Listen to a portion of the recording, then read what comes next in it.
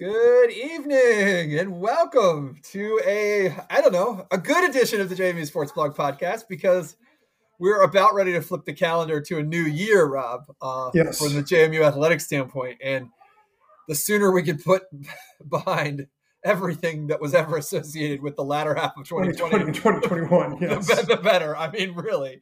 So this is a happy.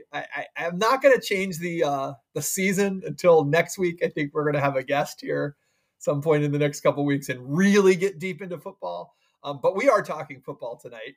And thank you to everyone who has hung in there with us through.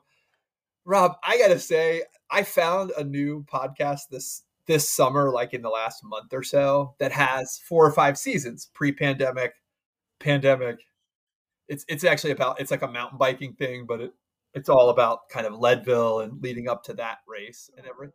But it was sad. Like I really enjoyed going back and listening to some of the old pre-pandemic episodes, but then they were in the same boat as us, like just total, like, I don't know, like just you're just grasping it. Yeah, just like floating in space last year. Yeah, like nothing to say, and like really like progressively more depressing. Like as I tried to listen to a few, Like, yeah, man, I hear that. I had a rough weekend with all this stuff. I mean, I had to go out and buy new masks, and I was like, oh, geez, aren't we done? Like it just, I know. The whole thing. I felt like I was so happy a month ago, and now I'm kind of like, bleh. I know. Somebody posted, actually it was Amanda Shires, posted a poem by a friend of hers that someone had written about like how we all, it was about someone writing from the perspective of how we all felt the day we got our shots. Yeah.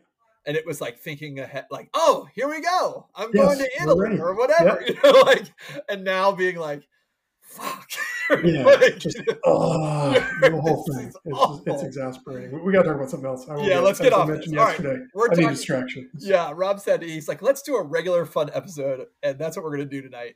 Yep. As always, we're brought to you by Mossy Creek. Go see the guys in Harrisonburg. Pick up all your stuff. Mention the podcast. You'll get a free sticker. We're going to have more and more with Mossy Creek as the time goes along.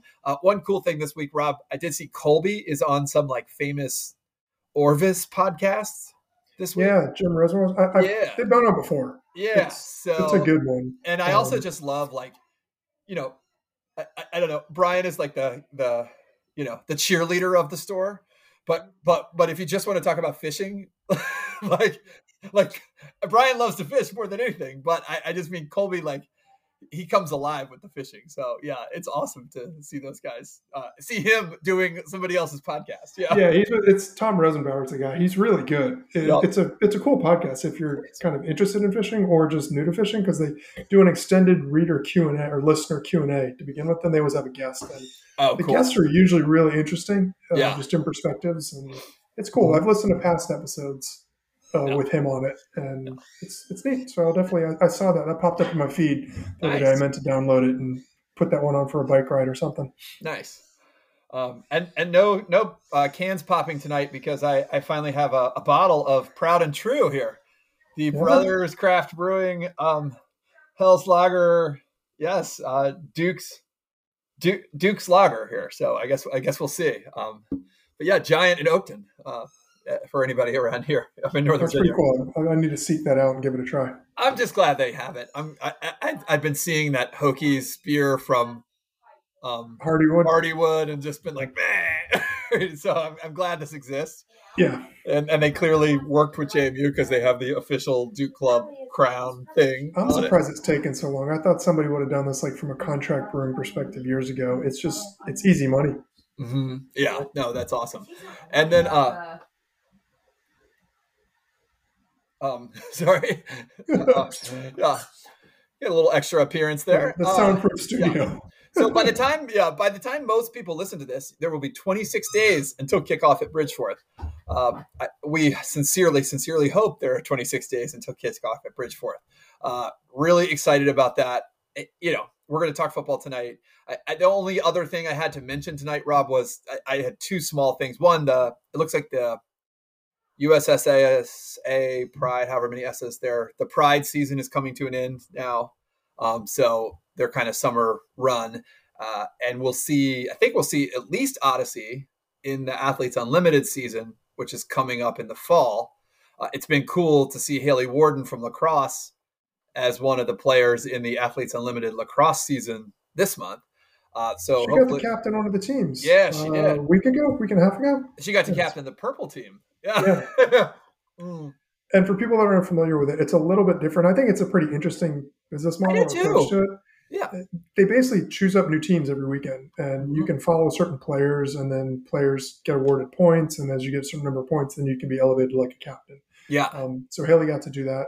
It's pretty neat. I think it's a cool idea. And it's particularly for, I don't want to say niche sports, but niche sports, like emerging sports. Softball, lacrosse, we're big fans, but they're still on the rise. They're not at the level of a, basketball, football, soccer, soccer, hockey. They're there. So you need to do something to stand out.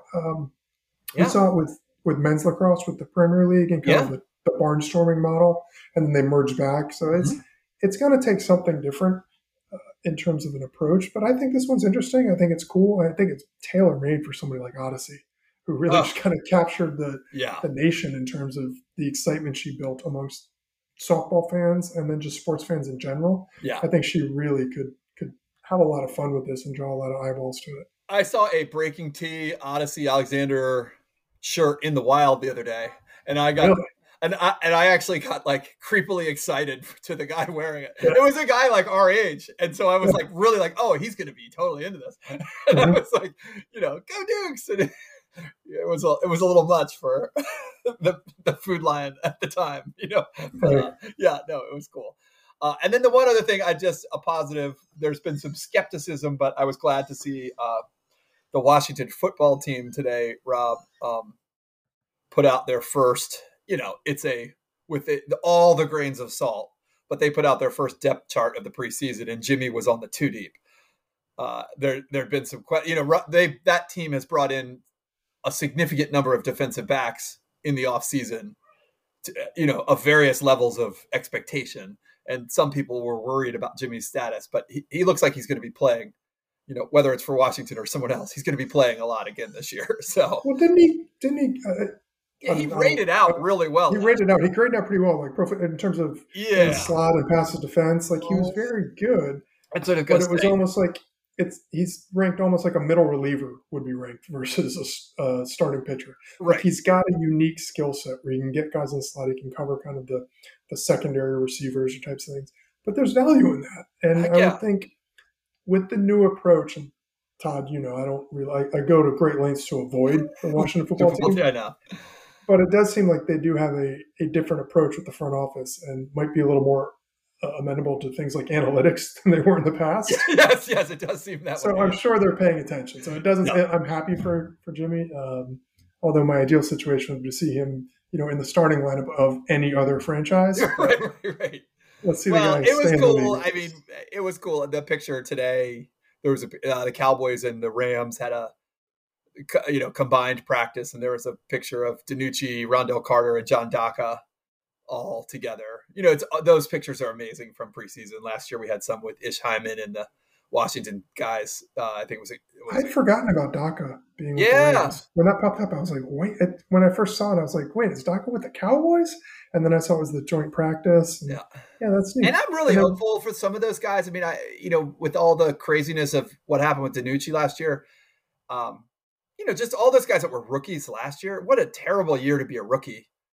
Especially a rookie from, kind of an undrafted or FCS school, like trying to play your way up.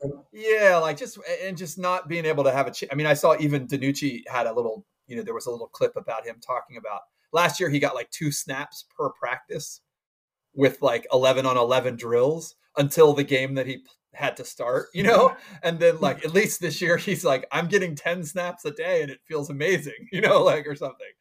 Like, I mean, that really, the whole narrative with, it was fun to see people get excited about Gucci DiNucci, but then people to really come down on him and like it was such a terrible performance. The deck was absolutely stacked against him or any other rookie in that situation. Not having preseason games, not having, I'm sure they were limited in what they could do. Even they were keeping baseless speculation, but even like organized team activities or like the whole notion of having the QBs and receivers. The unofficial camps they have just as position groups, all that stuff. It was a really, really series of tough breaks around a good break. And they were like separating the quarterbacks within the quarterbacks room last year. Like, this year only the Vikings are doing that. That's right. But the other teams presumably is he going to get a Pope Mobile? What's his plan? I don't know. Maybe him and Lamar can have their own 2 Pope Mobiles. Oh, it's just So we're trying to stay off that. Stop it, Todd. Yeah. So one thing we were really excited about today, and the first thing we really want to focus on, Greg Medea reported today for the Daily News Record. I'm sure there is a story up on the website. I'm sure it'll be in the paper tomorrow. That both the Las Vegas Raiders and the Cleveland Browns had scouts at practice for the first time in 2 years today at JMU in the Berg. And that was kind of exciting. Obviously for him, it was unusual because even, whether you're a reporter or a scout, you didn't have access to practice last year, not just for JMU, really for anywhere. For a lot of teams, even the FBS teams that played in the fall, I think a lot of them had very limited access for that kind of stuff. So, very exciting. And Rob and I wanted to talk about, who are they scouting? Like, you get 2 teams in, like, obviously they're making a barnstorming trip. They're covering a bunch of teams here, right? I'm sure they're visiting Tech and UVA and North Carolina and whoever else on this swing. But we were kind of thinking ahead, and I've had trouble, Rob, just up until last year, we always were really good at like grabbing the 2 deep at the end of the season and then thinking ahead to the next season and knowing the roster. This year, I like it really, we feel like, I know they played in the spring, but it just feels like spring was a blur to me. And I really lost the sheet of music in terms of who was a 5th year last year, who's coming back. I mean, for the 6th year, did people like to move on? Weren't there guys we thought were going to move on and not even play last spring who ended up playing and now they're coming back? Like, It's just a mess. I cheated and read the article, so I know who it was. But it's all the names you'd think it would be. Well, this is what I'm interested in. So who's the first person that you thought of when you heard this? Green, Mike Green, right? Mike Green. That was probably... That was 1A, then Fornato was 1B for me. Yep. And I wondered about other offensive linemen. Like, I don't know. But yeah, Fornato was the other one that jumped to mind. Obviously, they want to get a look at, is he moving Percy. well? Yeah. Percy was another one. Yeah, I mean, we should start with Mike Green. Last year in the spring, he played defensive tackle for us for a number of productive years. Then last year, after the injuries to Ukwu and the other Green, they decided to move Mike Green to play a lot of defensive end last spring, which was weird because, Mike Green would laugh at this. I could tell from his own post, but his body was a defensive tackle body in the spring while he was playing defensive end. And man, he worked I don't know what he did this summer, Rob, since the end of the spring season. But I know, like, the other guys are making fun of him because he does, svelte is a word that probably doesn't go hand in hand with Mike Green, but he looks darn good right now. Yeah. Right. Yeah. I mean, he looks fit. He's been, talking up his own abs. Right. Now he looks like a defensive end. And of course, he's going to play a lot of defensive tackle. But no, he just looks like a monster right now. Really he looks pretty shredded. Yeah. Like, he put the work in this summer. I hope we see that from other guys. Man, yeah. So but then the thing that I was kind of most curious about was Fornato and how he stands. And clearly, like you said, it's his movement. How is he going to come back from this injury? He was a guy that we thought if they would have played in the fall last year, he'd probably be in a camp right now. Mm-hmm. It just got a bad break with the injury. Mm-hmm. So I'm really curious. But he was the guy that stood out to me probably 2 years ago in terms of the guys in the senior class who was going to be most likely to get a look. Yeah. The name that wasn't on there that I thought might be somebody who is Radke. Yeah, he was on. I wrote him down today. What we need to see from Radke, it's weird, right, for a guy who now is the all-time leading kicker in the CAA history and maybe the all-time FCS leader by the time this season is said and done. I don't know where he stands, but when he was young, and you think about the Weber State kick, I mean, obviously that stands out, right? But he was a long field goal kicker, right? It felt like he was a long yardage guy. Yeah, and over time and through a series of kind of injuries and nursing and everything else, he's always been extremely accurate. But last year, I felt like he'd almost gotten to the point where they weren't really going to line him up for anything outside of 43, 44 yards. So I'm sure that from a scout standpoint, he's a guy that, because accuracy to me is more difficult than, I don't know. I mean, some guys. Booming leg. Yeah, I mean, leg is, I know there are guys in the NFL kicking 60-yarders now, but if you don't make them, like, you're just not going to last in the pros. There's also guys that kick 60-yarders, but they can't hit extra points consistently and find themselves out of a job. Yeah, so I don't know. To me, he's an interesting one. He's one that I wrote down. But the one that we haven't talked about. Yeah, there's two others that I wrote down. Oh, three others. Because you brought up Percy, and I do think Percy is a really interesting case. I think Percy has a chance to have a all-time FCS season, and his numbers may not, cumulative numbers may not reflect that.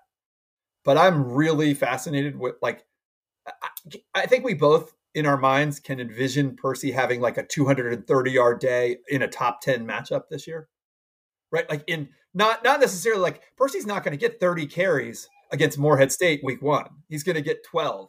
It wouldn't shock me to see him get 190 yards and 3 touchdowns against a Delaware or something. Or a Villanova or something. Yeah, like it wouldn't in a game that really matters, or get to the playoffs. Weaver State. Yeah. Suddenly they're riding Percy. Yeah.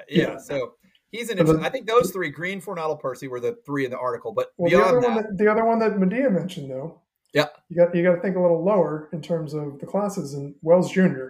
That was I wrote it down. I wondered because I'm like, they're going to come, and now they got to be aware. I mean, the scouts are nerds. They're like us times 100. Right? Yeah. They watched all of the spring FCS on Flow or Pluto or whatever nonsense they had to watch it on. Yeah. And yes, Antoine Wells Jr. is and they'll be following him whether he, let's hope he plays into his entire career in Harrisonburg. But he'll be on the radar. Yeah, I mean it's funny, like that one honestly kind of shocked me because I didn't know if that was just us as JMU fans getting a little bit too far out over our skis. Mm-hmm. But he really has, I mean, he's got like Stapleton type size, but Polk type speed. Yeah. When you look at like those are the guys we were worried about replacing. And Stapleton, we all were very excited about, but Stapleton was very unique. Riley, we're talking about here, was very unique in the FC. He did a lot. He was terrific with his body in terms of boxing people out. That obviously wasn't as attractive to scouts because he isn't going to have that size advantage over NFL guys, and he wasn't as fast. Wells Jr. really has the look of somebody that could be one of these guys that, a Cooper Kupp or somebody, come out of FCS and it's like, well, this guy somehow slipped and ended up down at an FCS level when he really had the talent to play an FBS. And I feel like I'm now slighting my favorite team here, saying like, oh, he slipped to a program of Jamie Stafford. No. But facts are facts. Guys with extreme talent and hands like that and the ability to run routes and speed usually don't end up in the FCS. And JMU has a dream scenario here with a guy who just comes out. He's got to be playing with a ton of confidence after what he did in spring. Mm-hmm. Well, I just hope he keeps that. He comes back to the ball too. Like he runs his route to the end. Yes. And that really, he's not waiting and just trying to box people out. Like he's running it. He's not running the route knowing that I'm in the FCS, so I can box this guy out. He's running it the way he's supposed to run it. Yeah. And I hope he keeps that up. And even for JMU comps, for our old heads, right? Think about a Macy Brooks or a Jay Jones. Some guys who got their own chances at the next level once upon a time for JMU, and you did wonder. Right? Part Macy of the Macy Brooks thing was right. Part of the reason he ended up at JMU was because they let him play baseball and football. Yeah. They let him play both. Yeah. And I don't know if he would have got the chance elsewhere. So, Antoine Wells Jr. was the one that it was certainly one of the underclassmen that I wondered about. There's a couple other guys that I'm sure are trying their best to show off. Rob, two more that I was wondering about. So, do you think this? I know this is almost like it's almost crazy to say, but can you envision a scenario where Cole gets a shot? No, I can't. You I can't, can't. right? No, I can't. You can't. But I'm just his numbers this year could be if JMU the FCS stats perform whatever it's called poll came out today. JMU ranked number 2 preseason. Everyone very high on the Dukes. We're going to be very high on the Dukes. We're going to pick them to have a gaudy record and go deep in the playoffs. I'm sure in a few weeks. To me, I don't know. The quarterback on the best team in the nation is always going to have. Right? They're going to win awards, do a lot of things, and that's going to be a weird topic this year for JMU because someone like Percy or Mike Green or Antoine Wells Jr. I mean, all of those guys are going to, for JMU fans, you're going to say to yourself, like, they should be the CAA player of the year, or they should be JMU's MVP if they don't win the conference, right? And yet the conference at large, we're going to end the season if Cole stays healthy with him having thrown for 3,500 yards, 40 touchdowns and 10 interceptions or something, right? I don't know. I just think though that, I would love for you tall to be sitting back here saying, I told you so. I'm with you. I think it's crazy to say. I don't think it'll happen. No. I think with the FCS, usually when you see guys that get on the radar, it's because they're freaks physically. Jimmy Garoppolo or DiNucci being the exception. Well, that's why I wondered. That's exactly what I wondered. DiNucci led the team. Now, DiNucci had a little bit of they don't want NFL people don't want to admit it, but because he started his career at Pitt, he was always on the radar. He was always an FBS talent. It's different. Cole's, nobody would be happier than me if he. Well, Cole obviously would be happier than me, but I'd be pretty darn happy if it worked out where this guy became an NFL quarterback. I don't see it happening. I hope I'm wrong, but I think he could put up the numbers that you mentioned. I think he also could be very much more of the game manager thing, and Jamie could be just as successful. Like he might just sit on his role and be the guy who, goes 13 for 17 and 2 touchdowns. That's fine. He doesn't have that kind of NFL arm. DiNucci doesn't have a cannon either, but we saw a very shaky Cole Johnson for much of last year, and then a guy seemed to put it together for the last 4 games. If that was the start of something and it's just trending up, and this guy is just and for a guy who's getting a rare opportunity to play competitive games and for a 6th year. And has full grasp of all his abilities. Yeah, okay. I mean, because we don't know. I mean, even with last year, he's still not quite a blank slate, but it's yet to be written. We don't know. I agree. And Brian and I had a long conversation. We've had many conversations about this in this offseason, this summer. And I mean, I don't know. Maybe I'm just too purple colored glasses and optimistic, but I just wonder, right?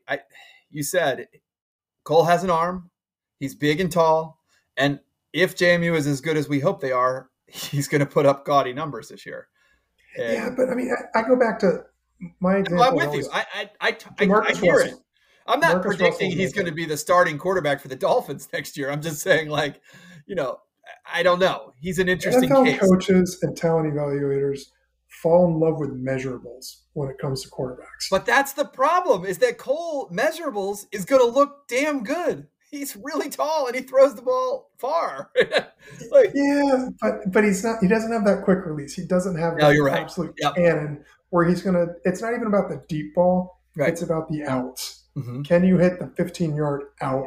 And that is the biggest question for him. And that was the biggest growth for DiNucci from the first year he started at JMU to the second year. He was consistent in hitting. Yes. Like if you're going to run a wide receiver screen, you have to hit that pass in precise the way that the receiver needs to catch it, right? It doesn't work if you don't do that. The best thing Brian Shore ever did was just he never missed the easy throws. And you have to be 90% on the easy throws. And the throws that look easy, I think, are often the hardest. That's how as a receiver, just even run the 10-yard out. The worst. That's a very difficult throw. Everybody falls in love with the deep ball. Can a guy throw the deep ball? It's those ones can you throw to the opposite hash?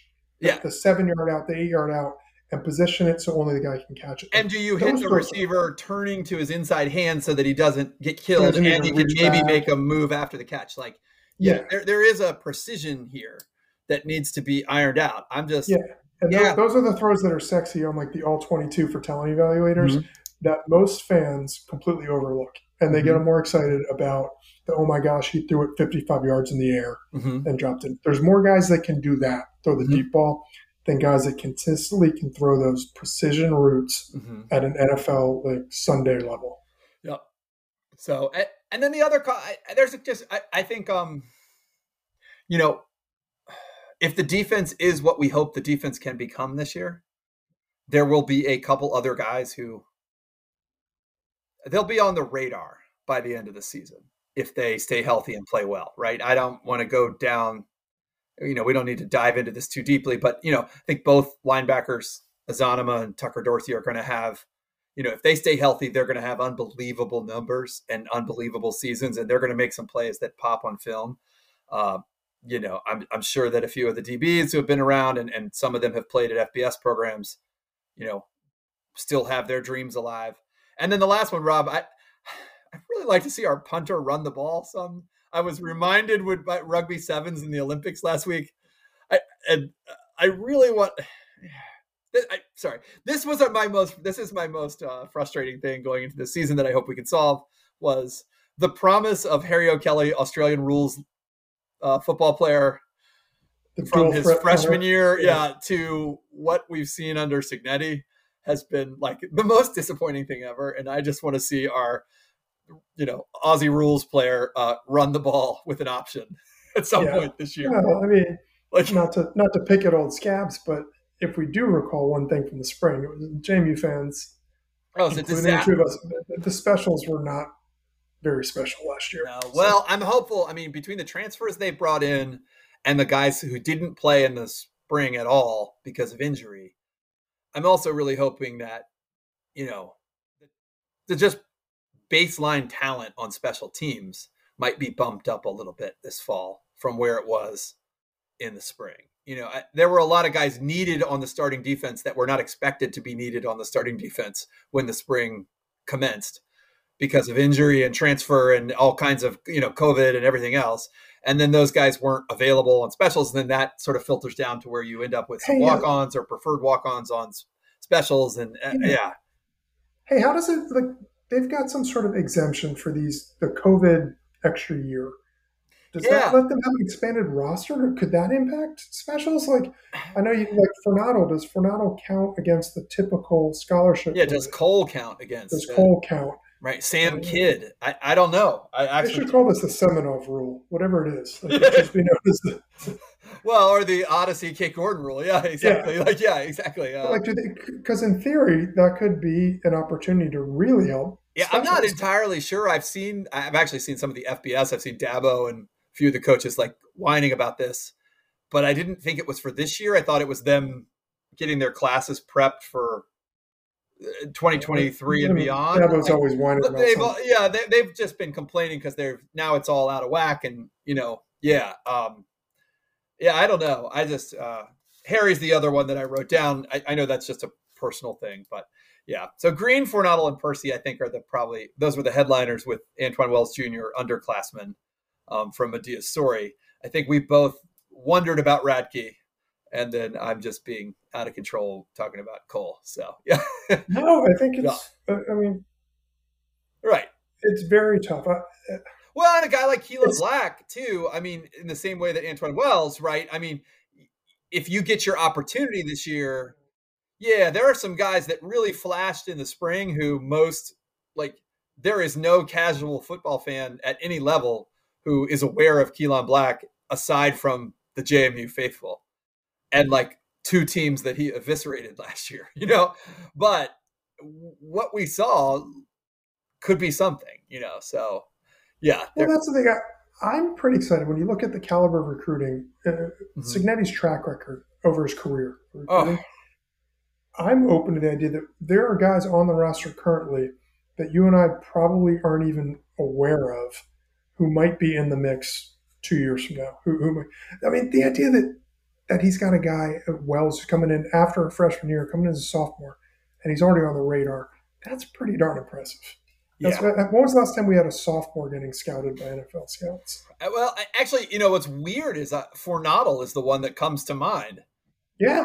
Right. No, I mean, on the right. current team, and yet it's just so been kind of all over the place since then because of the injury and COVID. But yeah, I mean, he was one that, like, as an underclassman, when they were coming to watch some other guys, you're like, oh, and what about this?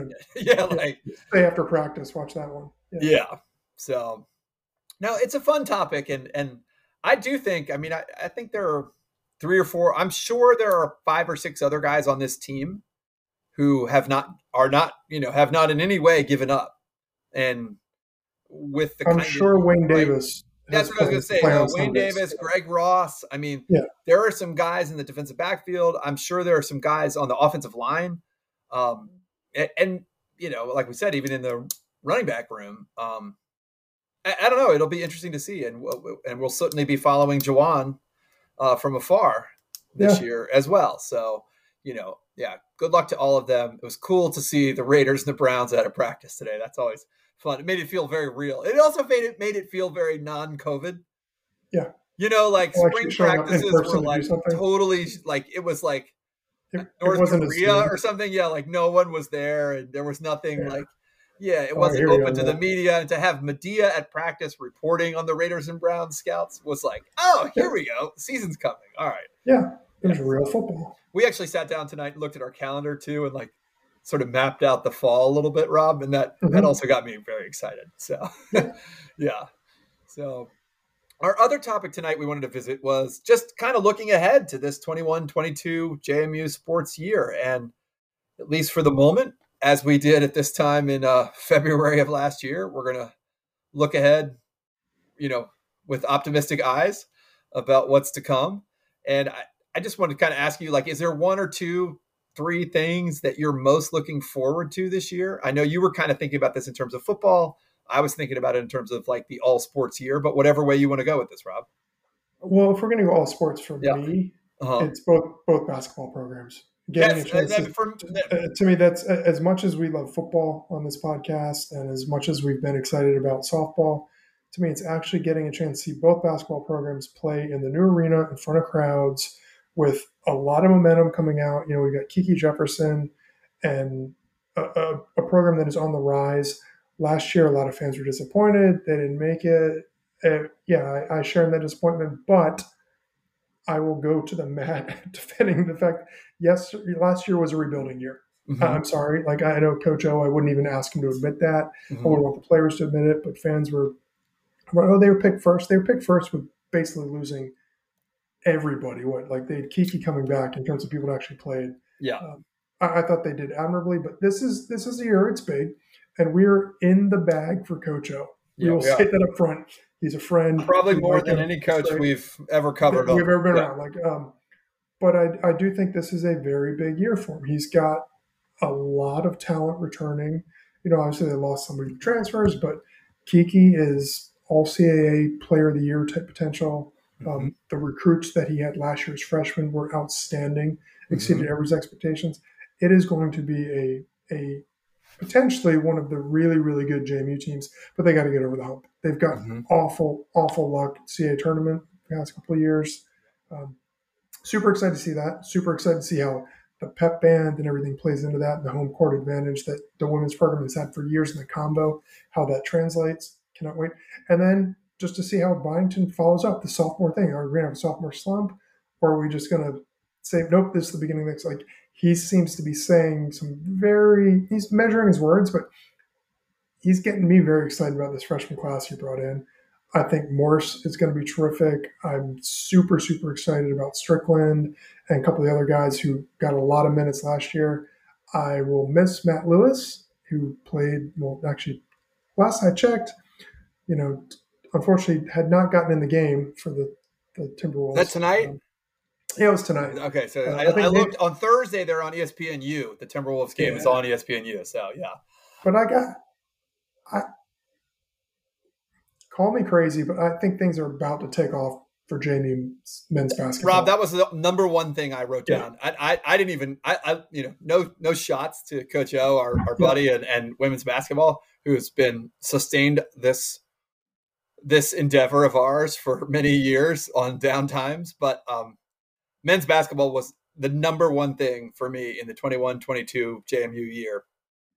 I'm fascinated and thrilled and excited in a way that I have never been. Yeah. I don't know that I've ever been this excited since we graduated from college, Rob. Like, no, because there's always you were some together shoot a drop. Yeah, and the crazy thing is, in this year where we've seen Coach O, and we've seen it with Nikki down the road at Radford, it's just, this whole transfer game is for 90% of college basketball is in a scramble this year, and everything feels up in the air, from missing the COVID year or having the weird COVID year to this, and then now the free transfers, and everyone's all over the place. And the one program at JMU that has had none of that, nothing but positivity and optimism and stable, we're moving forward, is the men's basketball program, which is just insane because that is never the case. And they're really good. They should be really good. And I have never, like you said, with the new arena, everything about it. I mean, with the women's program being, look, the women's program is going to be good. Barring catastrophe, they're going to be a contender in the CAA. Yeah, we are concerned that they may not be able to sustain the level of excellence. We are interested to see if they can sustain the level that this program has established over the years. But they're going to be good. But all of that, just the men's, I can't even above football. I have never, in the whole time we've been doing this, Rob, since 2009, I've never come into a year. I mean, I've come into a year excited about men's basketball. Every time we hired a new coach, obviously the year they went to the tournament and everything, every time you get a new recruit or something. But this is different. This feels like we saw it last year. We saw them be good and be deep and care. And they seem like they're just as good, And we also, you see the beginning of a culture that seems to make sense. Big time.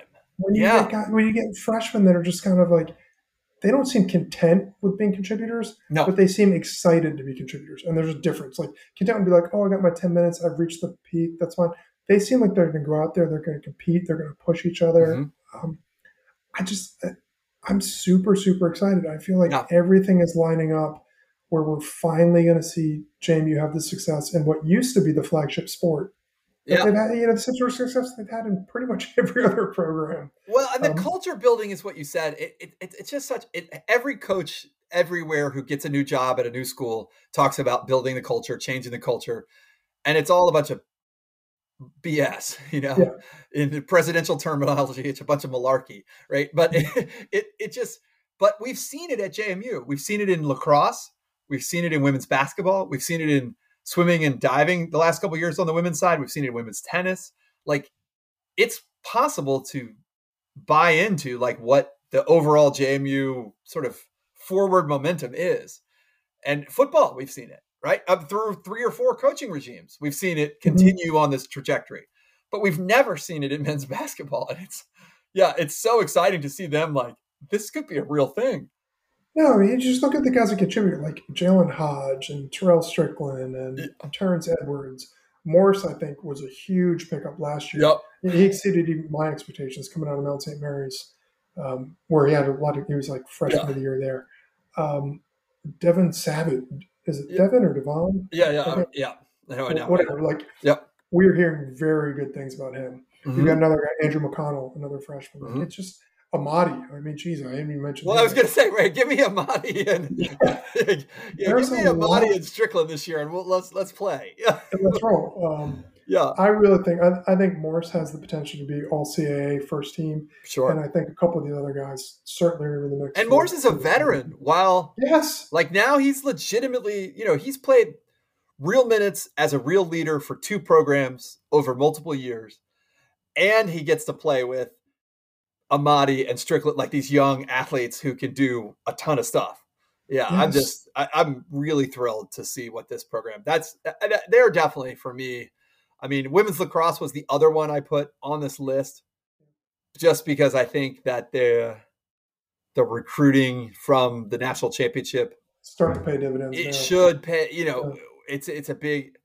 and women's basketball is actually one, Rob. For me, so our other question we wanted to ask is, what are we most concerned about this year? And they could be on either list for me. Like I want to see them. I think they've earned the benefit of the doubt. And and Kiki's still the best player in the league. And until somebody says otherwise or shows otherwise. So yeah. But I can get very defensive about that. I know. And I love Kenny Brooks. I think what he did was great. I think he's been mythologized to the point where it's set unrealistic expectations for Coach O. And I think Coach O took a very different approach to building a team. And I think it ultimately will be more sustainable in the long run. I think he's not building the team around one superstar. That was great for Kenny, and it worked out. But I kind of like I like the idea of having multiple players and building a whole team approach. That being said, Kiki's every bit the potential star, or Ricciardi's a star, as a sophomore. But as an upperclassman, we could see some special things from her. Yeah. I think it's all going to work out fine. I think we're going to see them break through, finally get to the tournament this year. And then I think they've got the potential to win a game or two and go from there. So, and the recruiting is not slowing down. There's the constant recruiting. You're going to lose people. And I think the women's game is interesting, where you mentioned how JMU men's basketball is the one program that was not affected by that. The women weren't. Well, the men were. They lost a couple guys, but they weren't in the top five. Right. I know, exactly. Right. Yeah. Counseled out. Right. And we don't know if that could have been the case for the women too. Yeah. So I'm not concerned. I'm more defensive about women's basketball than I'm concerned. Okay. Yeah. No. And then look, men's baseball has not earned the right to even be a concern. They have to show something before I even discuss. They're kind of the new basketball. Yeah, they're just a disaster, and they have to prove something on the field before we even really discuss them. I mean, my other concern was, but it's not a lack of talent. No, softball is my one. Like, I just desperately want them to be. I don't expect them to go back to the College World Series. I don't expect them to win a super regional or even a regional. I don't even necessarily expect them to win the CAA. I just desperately want them to be a contender and have a season that rewards the fans, like that builds, I know me personally, like not to make this about us because it isn't, but I am one of those people who spends a good bit of time down there, and I'm going to go out of my way to go see softball in a way I never have next spring. And I hope that they can at least, like, I'm going to go back every year regardless. But I hope for the new fans they brought into the fold that they at least give them something to cheer about, Yeah. That's and it's a tough thing when they lose so much talent. And I'm really excited they re-signed Coach Laporte to she got like a 8-year extension, I think. And I'm really glad because but that at least gives her the chance to like weather a year or two. Like if there is a down year or two to be had somewhere along the way, I'm glad that they're giving her a runway to, reset again. But And like you said, I don't think they're going to have a massively down year in the CAA, but I just hope they can be an exciting product that builds with the fans that they, gained this past year. That's all. I'm worried about the downside of bandwagons, where bandwagons are great when you bring plenty of new eyes to a team or a sport or a program. They're very bad when those people don't know what the heck they're talking about, and they're vocally upset over things that are just the normal course of sports. I'm not predicting bad things for JMU softball, but I am kind of cringing already at the people who've watched a grand total of however many innings were on ESPN last year and are self-proclaimed experts, and they're going to freak out if JMU drops one game in the CAA. And we see that. I mean, even men's basketball, you saw that people hadn't paid attention for years. Oh, we're back in the mix all of a sudden. Back in the mix, and then all of a sudden they're like breaking down X and O's like they're freaking Hubie Brown or something. Like, it's just that stuff can get very bad. We saw it with lacrosse, maybe not to the degree that I'm anticipating seeing it with softball. But it's just that's going to be tough if you have people being very vocally disappointed with what is just the normal course of events for a college softball program. Right.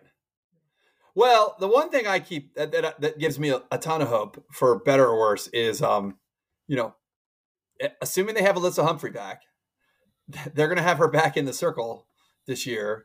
And I was trying to look at what her record was last year, but people don't realize it's pretty favorable to Odyssey's when Odyssey was an underclass. Actually, her pitching statistics in the regular season last year were 14-0 in 22 appearances, with 15 starts, 11 complete games. 7 of those were shutouts.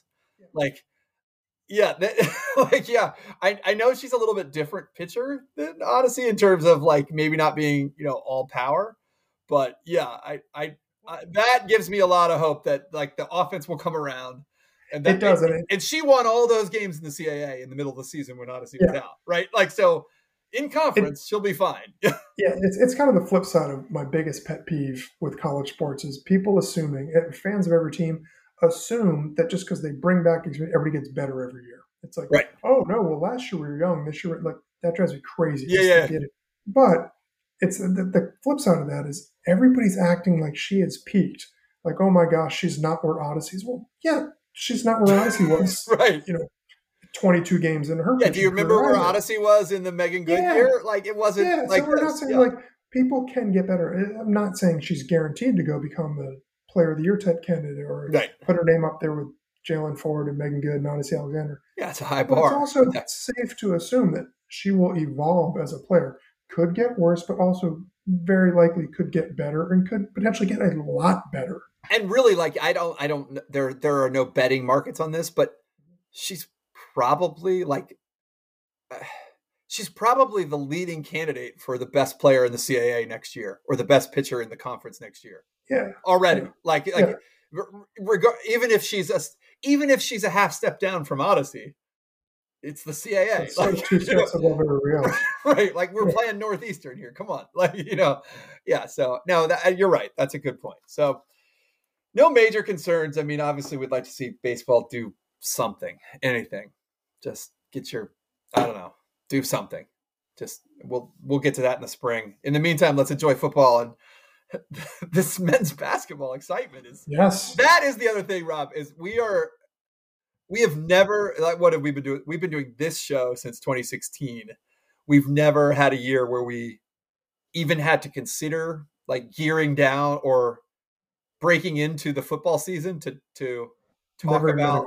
No, never like we talk to Coach O every year preseason, but that's like because we're excited about women's basketball, and the expectations. But we've never like had anyone like this year. We could very well be. It's possible that JMU could be going to Frisco, and most of the JMU fan base, from an alumni standpoint, like over 30 alumni standpoint, a lot of them could be focused on basketball, right? Like, which would be totally unheard of. So, and a lot of fun. I mean, we could take the trip to Frisco and have people down there have a big topic of conversation be basketball, potentially even watching a game like while we're there, like at a hotel or a bar or something, like, joining everyone, getting together to watch a men's basketball game, which would be, I don't know, just really exciting. So, I mean, for a lot of alums, you got ODU, George Mason, and UVA all before Christmas.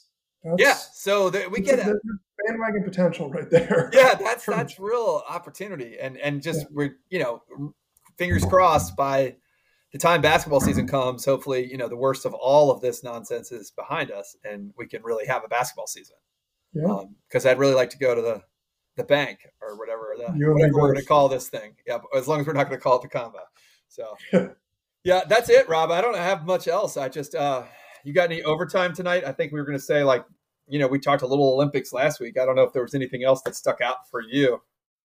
I really probably watched maybe an hour and a half total since we last talked. Yeah, you didn't watch much track. I did like the guy sharing the gold medal in the high jump. Yeah, that was before last week. We talked about that. Oh, yeah, we talked about that. Yeah, it was a weird schedule. I really like the Olympics. Mm-hmm. I'm looking forward to the winter, even though I will need to kind of hold my nose and rationalize a lot of the situation with China. Right. I don't need to get into that, but yeah, I will get excited for the athletes, and I'm sure I will fall sucker to it like I always do. I had a very tough time after the swimming is over, just keeping track of when things were and not having them spoiled. Yeah. So it was tough for me. Like I tried to watch a lot of the track. I was very excited about it, but it was like I would wake up, I would be checking to see when I could watch stuff during the day. and I kept having the Today Show on in the background, and it's like they're telling you all that, like, Yeah. the Today Show was sabotaging its network's own coverage. It was actually like the worst of both worlds because they did it Yeah. both ways, right? They were telling you the results, but they weren't showing them live. Like, Yeah. just don't have the Today Show. Just don't show do it live. Just show it. And we'll Yeah. all watch it at 7:30 in the morning if you put it on. And I was able to do that, I felt like, the first week with a lot of even preliminary swimming events and everything like that. The second week, the way the events stack up, I guess it's just a different style, you know, when you're talking basketball or volleyball and things like that.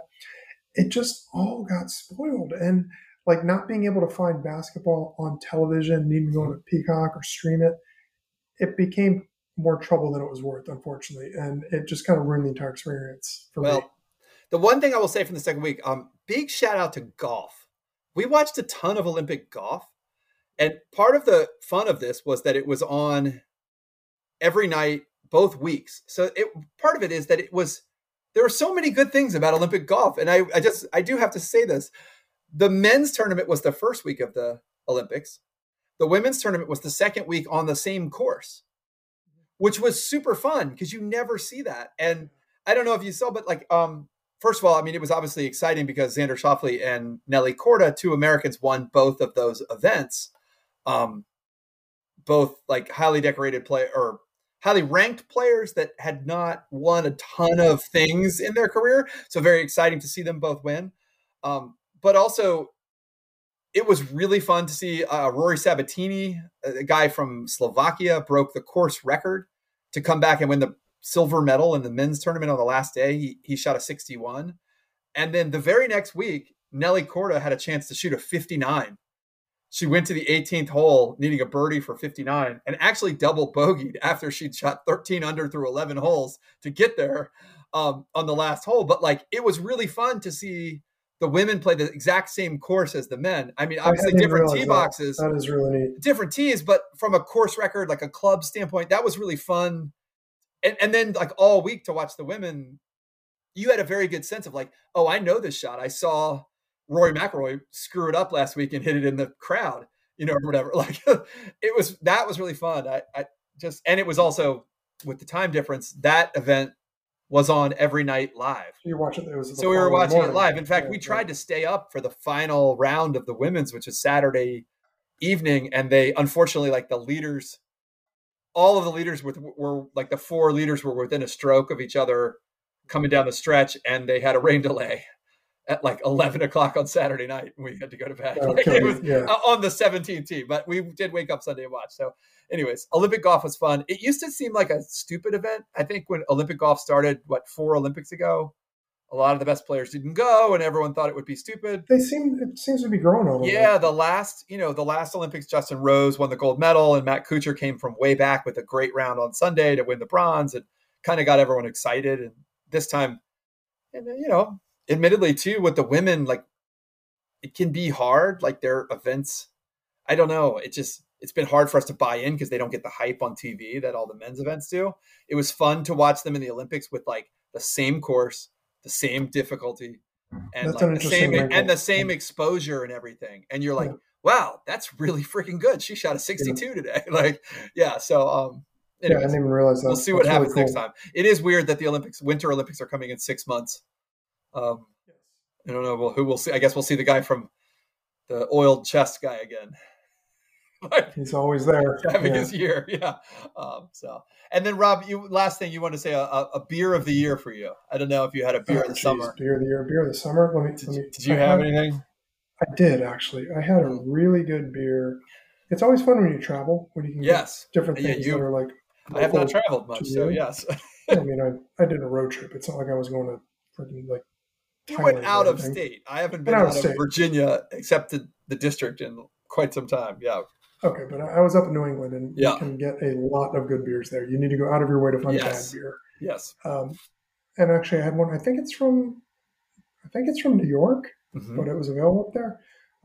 I had a double dry hop Mylar bags from Other Half Brewing. Have you ever had Other Half Brewing? No. I've heard of it. Yeah, and actually, Drake has given me some. We went to their house this summer. They're from Brooklyn. Yeah. They distribute north of there. I can't find it around here. It was really good. I mean, I'm not going to go on to tasting notes or anything, but it was an enjoyable beer. And then the other thing I get every summer when I'm up in Rhode Island, because it's easy to get pine up there, is Lawson's Sip of Sunshine. Oh yeah, I love Lawson's. I just love it, and I love the fact that you can get it kind of on the regular up there. You don't even need to hunt it out. So those are mine too. What about you?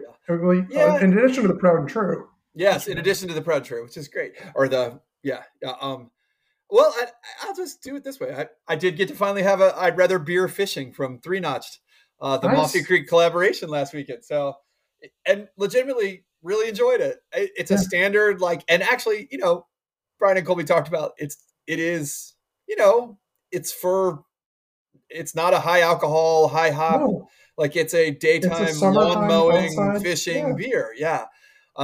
Has a sticker you can peel off and like put where, it's a cool concept. And doing a good job. I hope that Three Notched, I know they're going to be back at the stadium this year.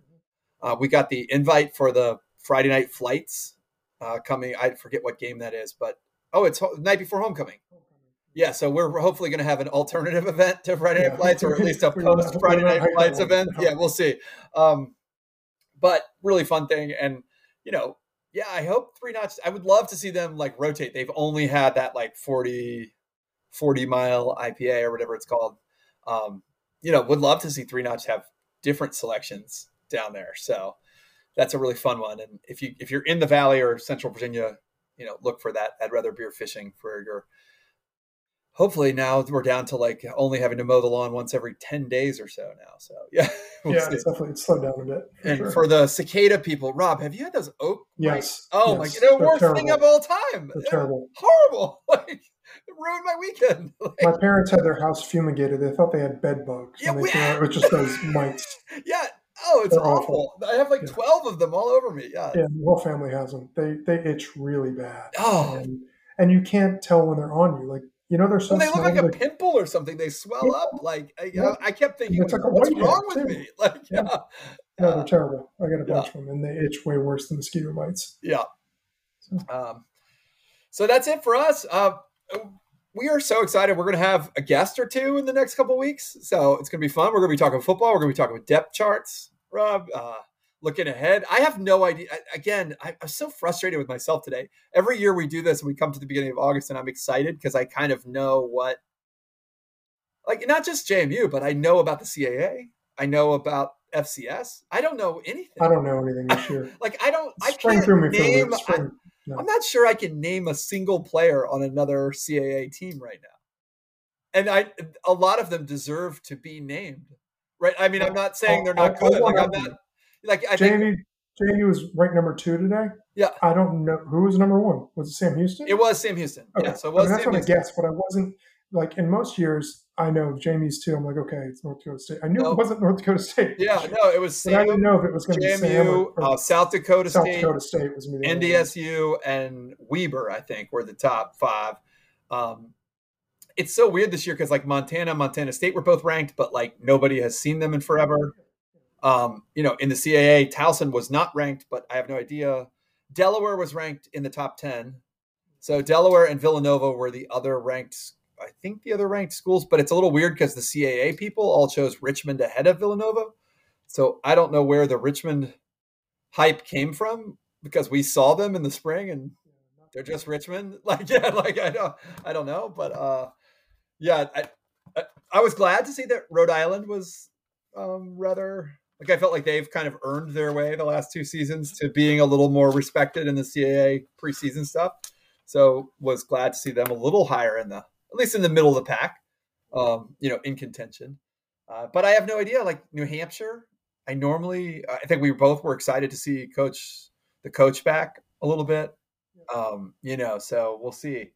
But yeah, I'm looking forward to talking to someone. Right, Medea or Chase or Sam or someone who has like hopefully more insight than we do into what the season holds because I don't know how to pick the record or anything else. Yeah, I know that we're really good. Yeah, we'll see. Hopefully. Yeah, we're just dumb fans like everybody else this year, so we'll see. We're really good and really healthy. Yes, let's do it this year. Oh well, good to see you, Rob. Nice talking to you too. You too, and I'll talk to you next week, and we'll start getting into it. We'll be less than 3 weeks from the season next week. So it's going to be a pretty good time. A real countdown. A real countdown starts next week. Have a good week, everybody. Go Dukes.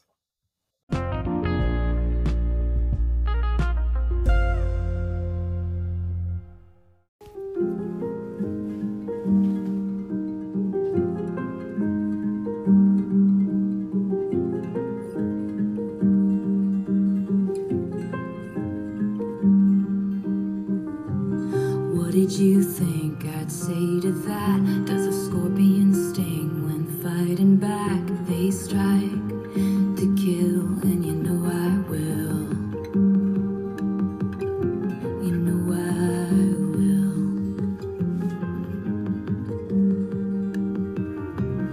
What do you sing on your drive home? Do you see my face in the neighbor's lawn? Does she smile? Or does she mouth fuck you forever? Every time you call me crazy, I get more crazy.